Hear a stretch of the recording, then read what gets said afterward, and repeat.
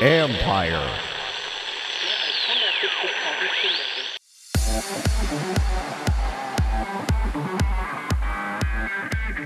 Sometimes to move better, you just have to see the light. So LightLace is a fiber optic technology, and it uses light to sense pressure and motion. So what LightLace does for athletes is it can measure their muscle activity. That's Elida Shamigil, part of the team at Organic Robotics that may have had a breakthrough in motion technology. This is the Future Sport Podcast. I'm Bram Weinstein.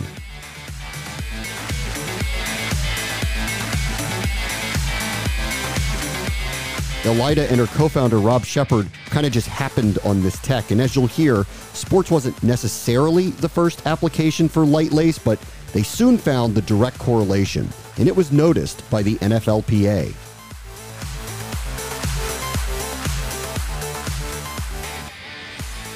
At the time of this taping, Tom Brady just won his 7th Super Bowl, a record. No other team has won 7 Super Bowls. And recently, in the First and Future Pitch Competition, which is only in its 6th year of existence, we have another winner there too, the Organic Robotics Corporation, which got the top award among 4 finalists in the Innovations to Advance Athlete Health and Safety category. And we have their co-founders, Elida Shamigil and Rob Shepard, with us. Hi to both of you. Thanks for joining us. Hi, Bram. Thanks for having us. Yeah, hi. Nice to see you. All right, so tell me a little bit about LightLace, which is the sensor that helped you win the competition. What does it do? So LightLace is a fiber optic technology, and it uses light to sense pressure and motion. So what LightLace does for athletes is it can measure their muscle activity specific to each muscle group, track their motion, measure their respiration, all outside of the lab setting. It can be on the field, during the game, during training. And Rob, how does that implement into health and safety for NFL players, or I suppose other players of other sports as well? Well, we just saw, Tom Brady win another Super Bowl. He's older than I am, which so it was, it gives me hope. But an injury can be very hard to recover from when you're his age.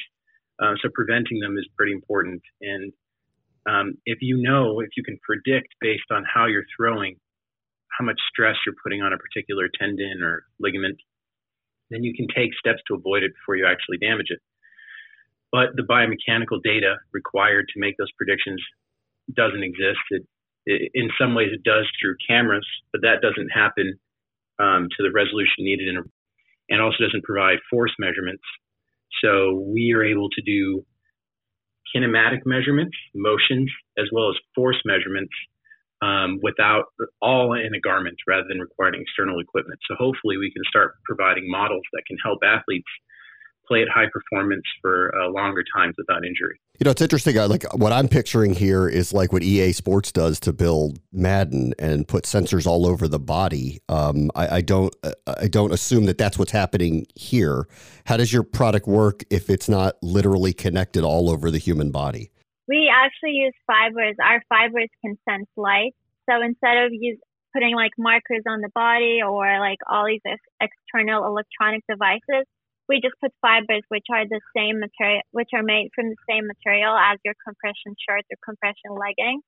So we don't introduce anything new except for a little hub, electronics hub that does the Bluetooth transmission. So the idea is that it doesn't interfere with the motion of the athlete. The athlete doesn't feel like they're wearing a piece of technology. They're just wearing their garment, which now happens to be smarter because it has LightLace in it. And what's the turnaround for receiving the data and then sending this information off to team, trainer, athlete? So it's in real time. If the coach or training staff wants to look at it while the athlete trains, they can. But obviously, we don't want the athlete to be using their phone while they're training just so that they can look at their data. So to not force the athlete to do that, we have 2 different options.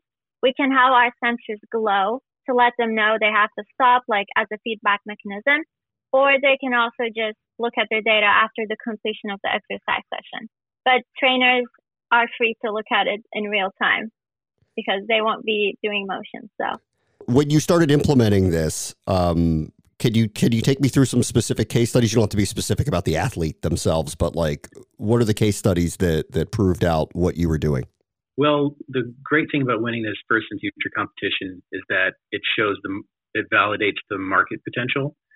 We have what is called ground truth estimations of accuracy. So we have gloves that we've used to reconstruct joint angles at the same time as measuring pressures. And we can highly accurate reconstruction of joint angles and very fine force resolution. But in order to make predictive models about what's going to injure somebody, we actually have to have players using it to gather this data. So now we know that it is valuable and people want it.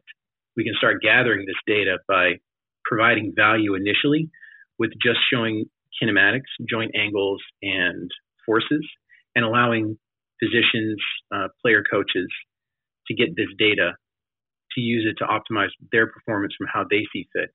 And then along the way, we gather this higher level data that the physicians are providing to estimate for them, so that we gather all the data, put it into an algorithm, and then say, okay, the player got injured this way. Now, all this other prior history leading up to it meant that. So it's a step-by-step process of providing value. Initially, it's just providing quantitative information for what the physicians and coaches are already seeing, to the point where we have predictive models generated working with the physicians that allow non-experts to make these predictions, and also gather data over time that doesn't require the physician or coach observing every single thing the player is doing. But it's a scaled value. I mean, we have immediate and long term. A lot of the changes that have been occurring here, in sports with the type of equipment and technology that you're talking about is literally changing how someone trains. Is that the implementation really here? Because I'm thinking about a football game and I'm going, we saw it with Pat Mahomes last night, who already was injured and was clearly more, it was getting worse as the game was going on, but he's not going to leave, even if the information is telling him that it's probably be in his best interest. Are you looking at this as something that coaches and trainers and leagues and teams can rethink how they train to play in games? Yeah, certainly. It's more about training than in the game. One of the things about high performance athletes is they don't want to admit when it's time for them to stop. And so if you're a coach, even in training, if you're a coach and you're relying on your player to pull themselves out, a lot of them won't do it. So this provides you an unbiased quantitative way to say, okay, it's time to pull this player out. Another thing it can do, though, if it was allowed in a real game, is provide more data for next generation statistics, which is making more exciting for everybody. How so? In what way? Well, I mean, elusiveness. How elusive were they? Were they completely missing somebody when they were breaking a tackle? How much force was going on when they broke that tackle? Oh. This is information that could be provided by our system. Have you spoken to Next Gen Stats about that? We have not. We are, our technology can do it, but there's so much to do in making a clean, high quality product that we want to keep developing before we break out in all those directions. Well, here's self plug here. We just interviewed John Pollard from Zebra Technologies, who does Next Gen Stats, literally 3 weeks ago in the middle of the playoffs, and I'm sure they would love to talk to you about what you're doing to implement their statistical analyses. Well, maybe this is the motivation we need to just get the conversation started anyway. So thanks, Brian. Okay. Hey, Elida, how did you get involved in all of this? So when I was a student at Cornell, I was working on this technology at Rob's lab. And, after graduation, we figured we would take this commercial because there's so much potential and so many different applications. And obviously, like I briefly mentioned, there are a lot of different applications, not just in sports, but medical, virtual reality, automotive, or robotics. We have to choose one, and we were doing some customer discovery, trying to find what's exciting, what the big market is, and where there's more potential. And that's how we kind of found the athletics sports performance market. Yeah. And then we start looking at sports and what we can do that competitors can't. And clearly there was such a big value there that we chose to go that way. That's cool. All right. So what's next? Like, what happens now? You won this competition. Do you start working with the NFL? Are there other leagues that are interested in what you're doing? Where do you go from here? Obviously, like we briefly discussed earlier, we want to start more serious validation tests with human subjects. That's our number one goal for this year, to get those tests done, to get more data so we can provide a better product for the athletes when they are able to purchase this. And regarding sports, we're looking into a couple different options. Obviously, NFL is a great one. We won the competition. Clearly, there's a potential there. We're also interested in baseball. We're interested in boxing. And there's also other sports like swimming, skiing. There's just so many. So trying to gauge interest and see what makes the most sense for us to pursue first. I have yet to hear of an injury limitation type technology at boxing, because all that sport is injuries. So that's going to be an interesting one to break into. For the boxing one, we're looking to look at the force that the people hit each other, basically. So not for injury prevention, but just to analyze how the forces are, and who is more forceful, I guess. Yeah. But not for injury prevention. Rob, so explain to me from your point of view how this kind of came about, because the way Elida was kind of describing it, you all kind of fell into this idea of going in this direction. Could you kind of describe from your perspective how this came about? Well, in the lab, we've been developing it for allowing robots to better interact with the objects they're manipulating. So we made this skin that uses light to measure touch and everything. And it just seemed like we could scale it. But we didn't have the right people who knew how to use the technology, but also would be good at running a company. Then Elida came along, and she was willing to do it. And I say willing because it's a hard job.